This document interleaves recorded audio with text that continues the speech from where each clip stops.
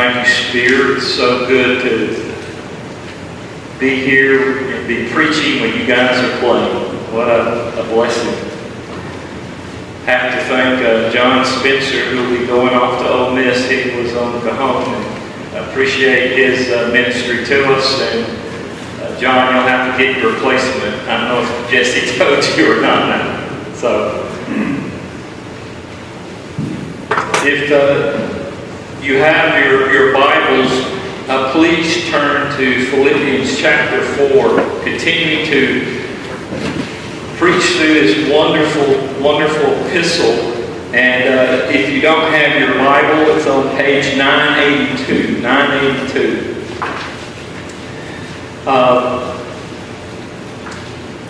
I'm almost sad that we're coming to an end of this wonderful, wonderful book. Before we read, I just wanted to make two observations, and then we'll go into the scripture reading. As we come to an end of this letter, Paul has been writing about two important and major relationships that concern the Christian in the first three chapters, and that is a personal relationship with Jesus, both now in this world and in the world to come.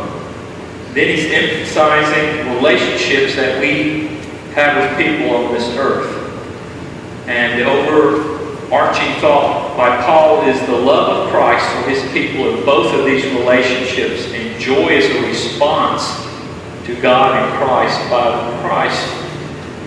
In our relationships that we have here on this earth, which are not always great, not always easy. And so we're going to see that, and Paul reminds us in all his epistles that Satan fights against these relationships. Always fighting to alienate us against Jesus Christ, always fighting to alienate us against one another. And this is where we've been. And we pick up and we start, well, I'm not going to start reading it, but in Philippians chapter 4, verse 4, he turns to the third relationship, and that's the relationship that we have in our own lives, our own emotional relationship, our spiritual self. And in this chapter, starting in verse 4, Paul has spoken about God having love and peace and joy, emotional stability in these areas. And we're going to now look at contentment. This is kind of the last one of the last areas he deals with. And so this is God's Word. I rejoice in the Lord greatly. This is verse 10. That now at length you have revived your concern for me. You are indeed concerned for me, but you have no opportunity.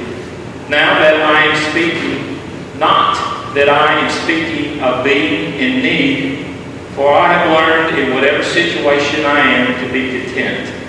I know how to be brought low, and I know how to abound. In any and every circumstance, I have learned the secret of facing plenty and hunger, abundance and need. I can do all things through Him who strengthens me.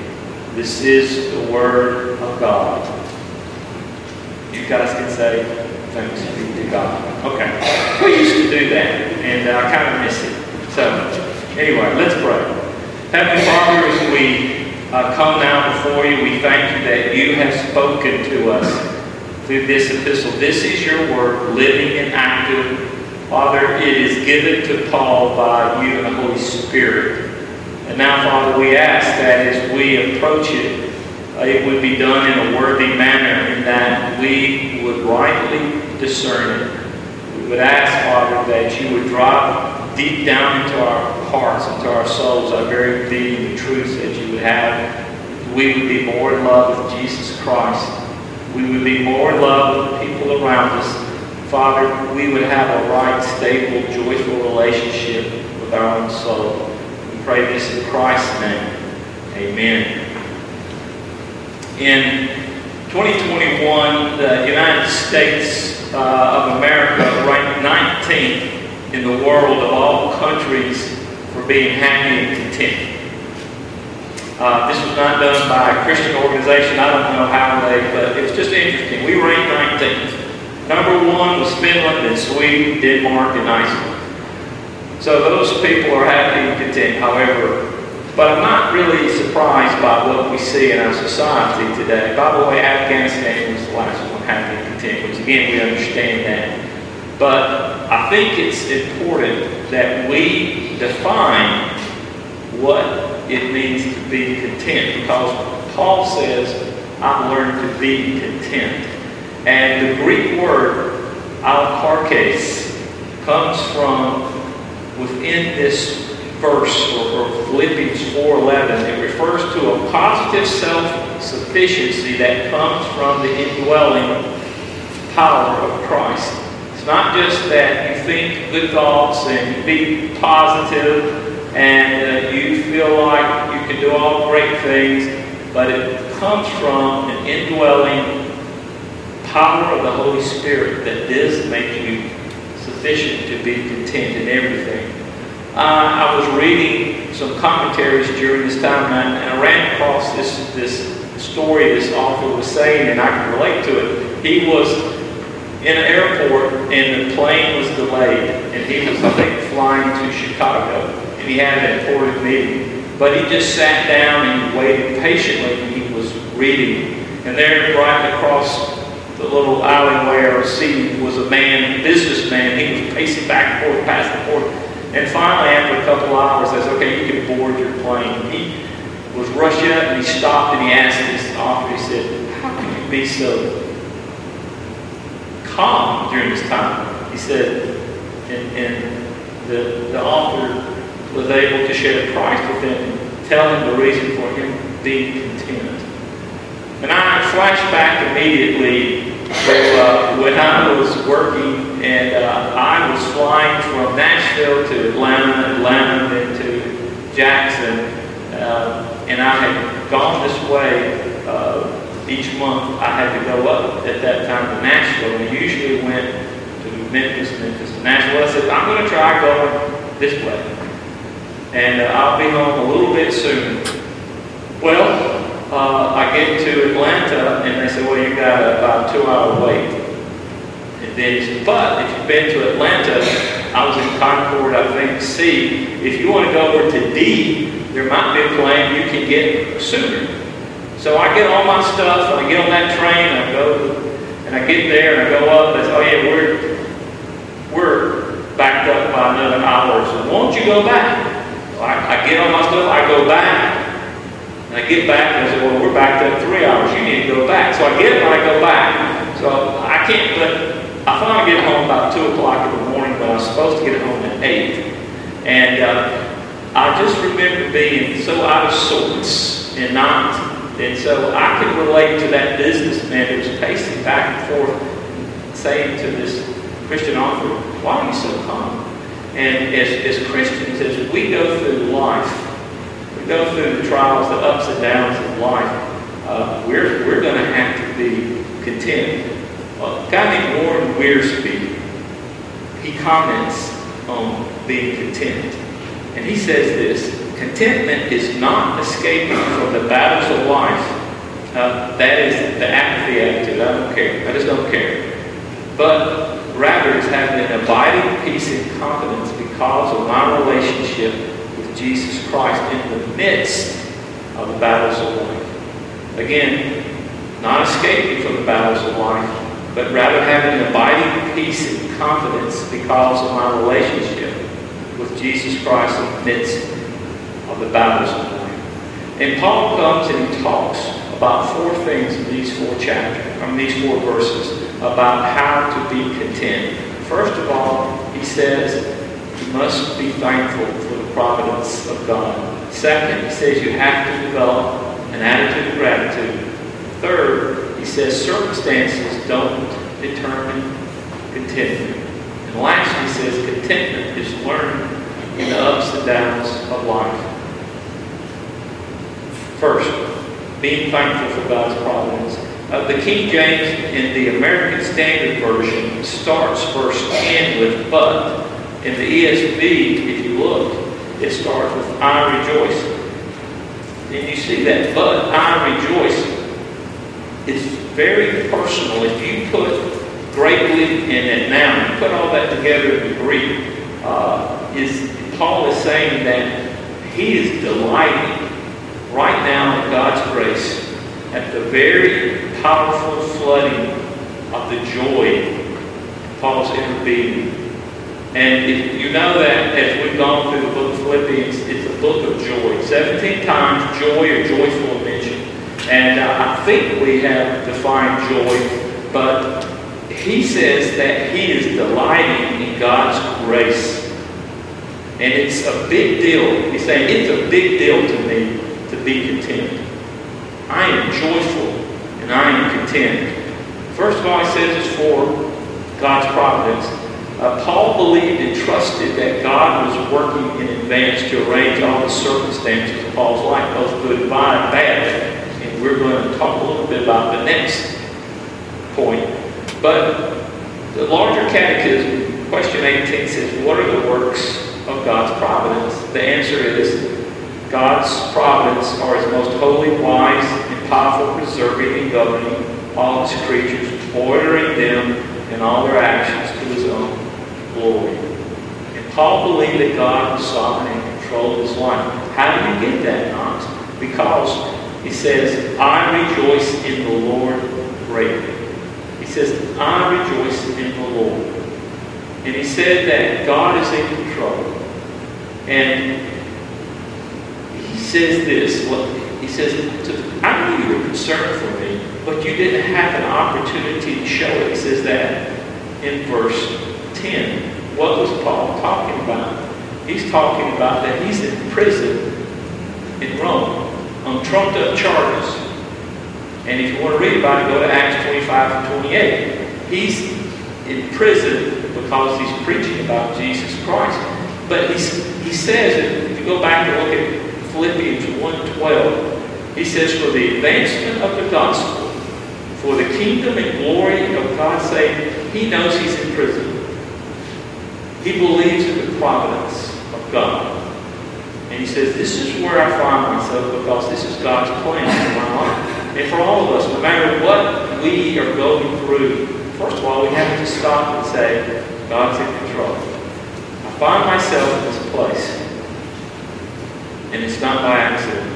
God sovereignly has arranged this. Now, I'm not saying it's all fun and games because it's not. And Paul never says that. But he says, God is sovereign. And he acknowledges that. Application for us is me. All this is for me. And if it helps you, great. But he says that God is going to give me the strength. He's going to give you the strength in verse 13 to get through whatever you're going to go through. He makes that promise.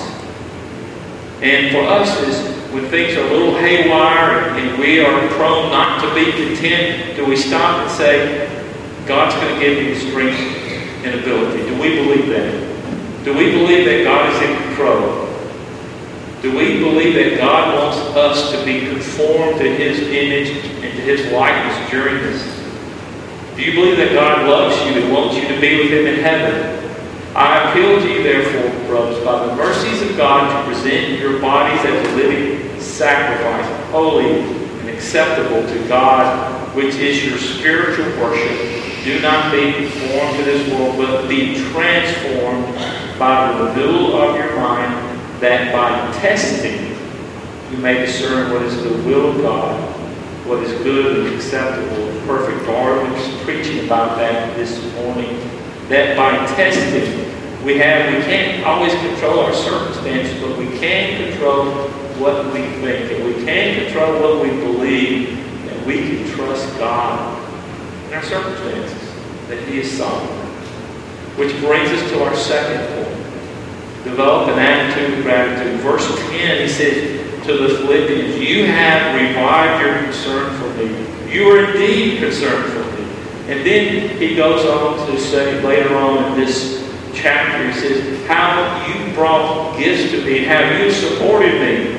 He says down in Verse 14, yet it was kind of you to share my trouble, you Philippians yourselves know from the beginning of the gospel when I left Macedonia, no church entered into partnership with me in giving and receiving except you only. Even in Thessalonica, you sent me help for my needs once and again.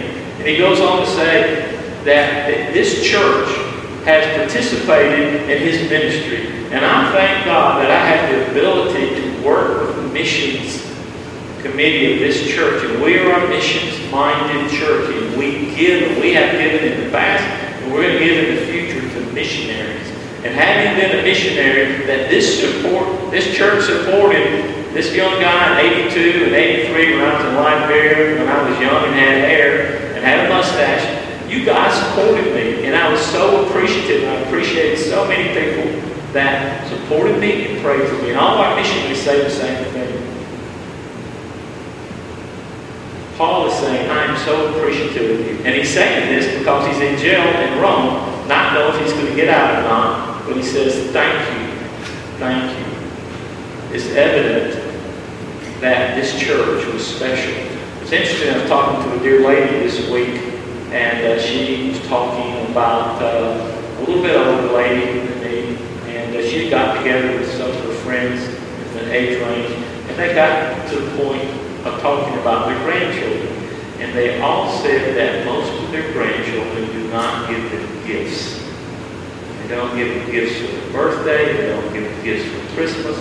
And some of these old ladies that give them cards and give them stuff to their grandkids, they've gotten thank you notes, but they haven't gotten gifts back. And they noticed that. And Jesus noticed that in Luke 17.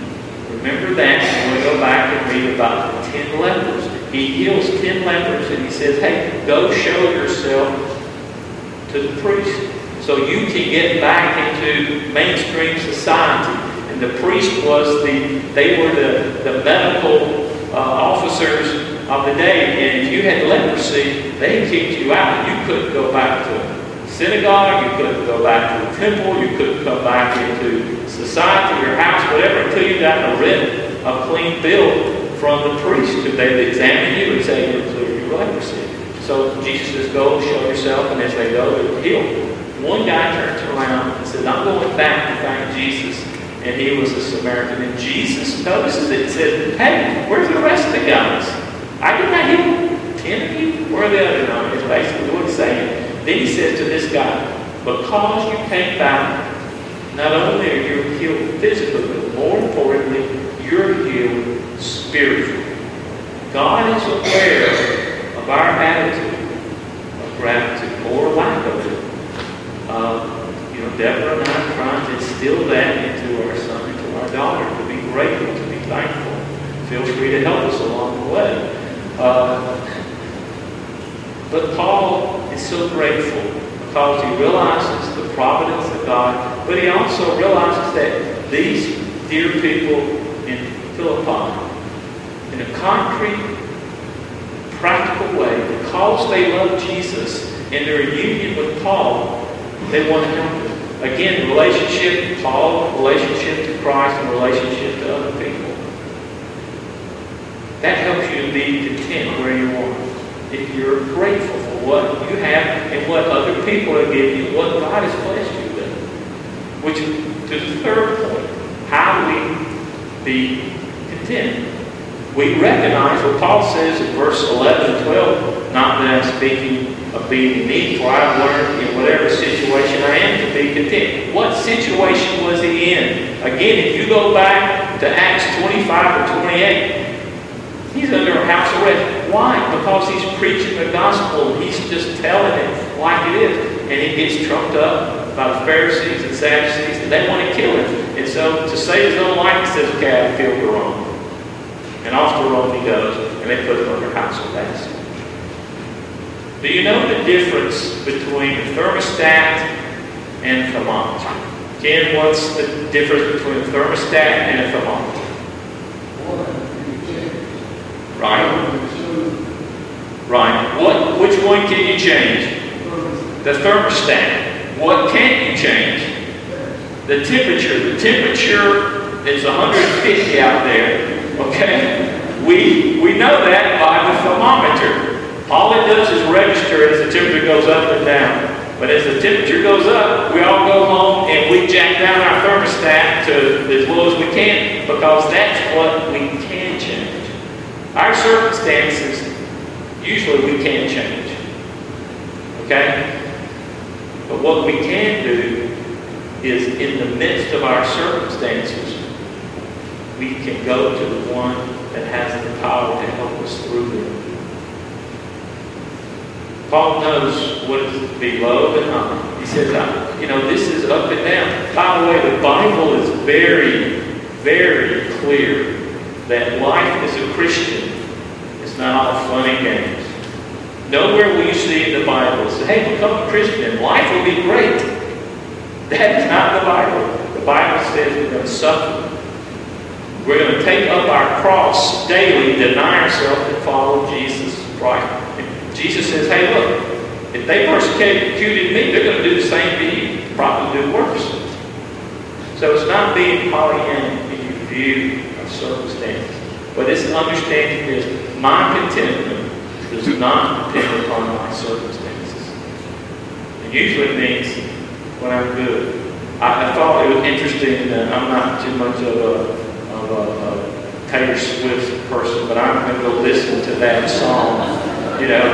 It seemed like Dora was saying that I haven't heard. Who's heard that Anti-Hero song? Raise your hand. Few of y'all, okay, more than, all right.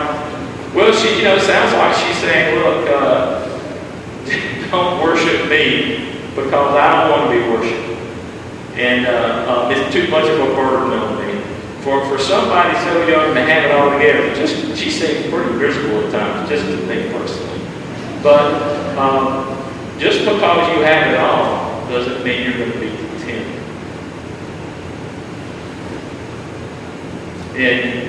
And Paul, if you go back and read 2 Corinthians 11, he's talking about what has happened in his life. Shipwrecked 3 times, beaten with rods. 3 times he's been whipped, 39. He's been stoned once. They thought they killed him. He gets up and walks back out of Lystra. They're out to get him. Paul's talking about, hey, this is just the reality of my life. And if anybody deserves to be depressed or despondent, or go into therapy and crawl up in a corner and not come out again, it's probably Paul, the greatest Christian who's ever lived. And yet he says, I can do all things through Christ who strengthens me. And so if we don't get much out of anything, is that our circumstances, especially if they're bad, is not going to determine if we're content or not. Our contentment depends upon our relationship with Jesus Christ. And ultimately, as I think I preached last time before, I can't remember, really depends upon where you're going. We're going to heaven. Again, Dara was preaching about that to non-Christians this morning, about not being in the household of God, not knowing where they're going to go, and that affects their life. And here's the reality. Psalm 32:8 says, I will instruct you and teach you in the way you should go. I will counsel you with my eye upon you. When you're in whatever situation you're in, Jesus, God's eye is upon you, the Holy Spirit, and Jesus are the right hand of God praying for you in heaven. God will never leave us, He will never let us go. Which brings us to the last part. Number 4, contentment is learned in the ups and downs of life. Paul says this is the key in verse 12. I know how to be brought low, and I know how to abound in any and every circumstance. I have learned the secret of facing plenty and hunger, abundance, and need.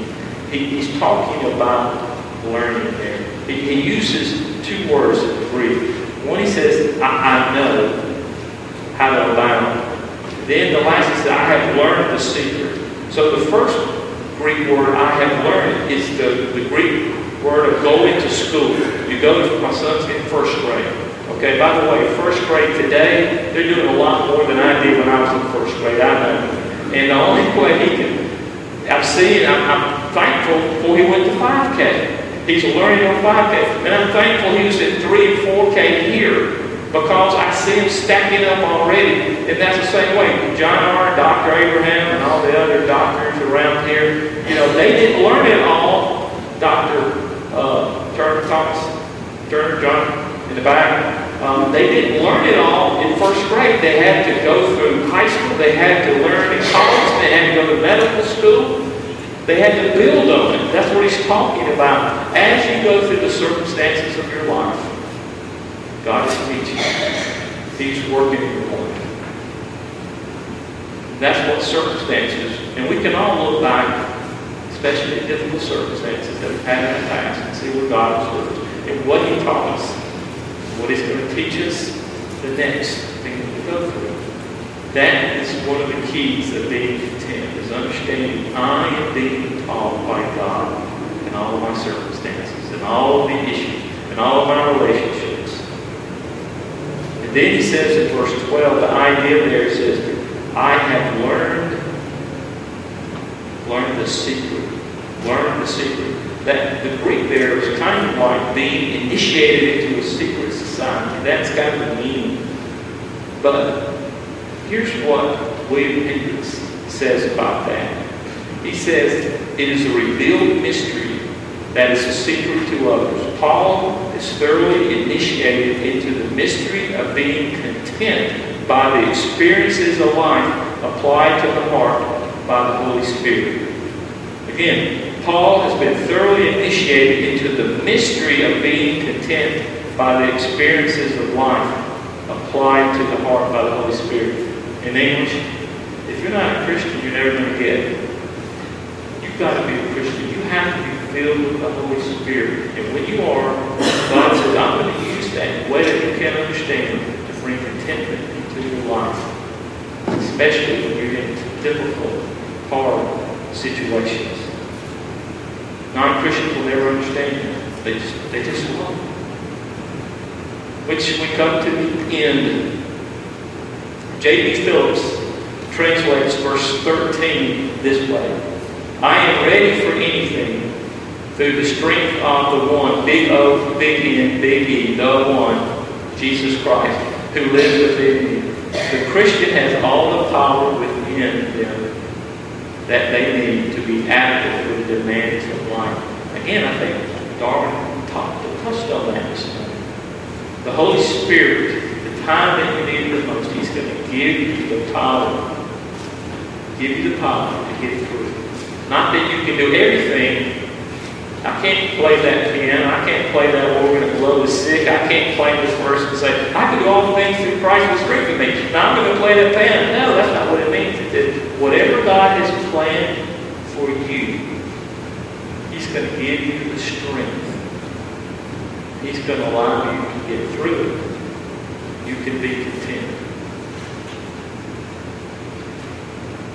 I don't know if any of you read the bulletin. But if you did, you noticed something about this sermon for tonight. If you look at the title, For This I Have Jesus. And if you notice, I haven't even touched on it. Well, I've saved it very last. And this is probably poor preaching, Don, so don't turn me into Bill Stanway, who was my other two? Stanway, I had seen a couple others, they would probably want me for this. But there's a guy named Rico Tice. He is a pastor in England at John Scott's All Saints Church. He told this story, I listened to it this week, and he told the story of a man, I think it's in Canada, who had a saying for his life. He said, for this I have Jesus. And he was at a conference and he kind of told that story. And later, a lady wrote him. And he was in England and said, I was at that conference and I tried to get up to tell you my story about that saying. I couldn't make it. And she said, I received from a friend in Canada this like a bookmarker, and it had, for this I have Jesus. And she said, that's nice. For this I have Jesus. She was great. That's nice. Then she got a phone call And she laid it down on the bottom. And the policeman called and said, hey, your husband's involved in a traffic accident. You need to come down to the hospital. So she went down to the hospital. And when she got there, they said, your husband's dying. And she had 2 small children. And she went to primary school, gathered them up, and took home. As you can imagine, heartbroken. And when she came to the door, she saw that. For this I have Jesus. And she wrote Rico and says, that has reminded me that no matter what circumstance I am, I can do all things through Jesus Christ. Because for this I have Jesus. Later on, the man who was a candidate who came up with that had a stroke. And one of his friends called him to check on him. It affected his speech. But his friend said he could hear through the mumbling and the muttering of this, I have Jesus. The providence of God in all things. For this, I have Jesus. Having an attitude of gratitude. For this, I have Jesus. Circumstances don't determine my contentment. Because for this, I have Jesus. Contentment is learned in the ups and downs of life by the power of God. Because for this, I have Jesus. Let's pray. Father, we thank you. No matter what comes our way, for this we have Jesus. Pray that contentment will be a mark of our life and will be a joyful stability as we love you, Father, as we love Jesus, and as we love others. Father, we thank you that we can be content. We would pray that people would see that contentment, like the pastor who was in the airport. People would say, why are you so calm? Why are you so at peace? We can say for this, I have Jesus. Pray this in Christ's name. Amen.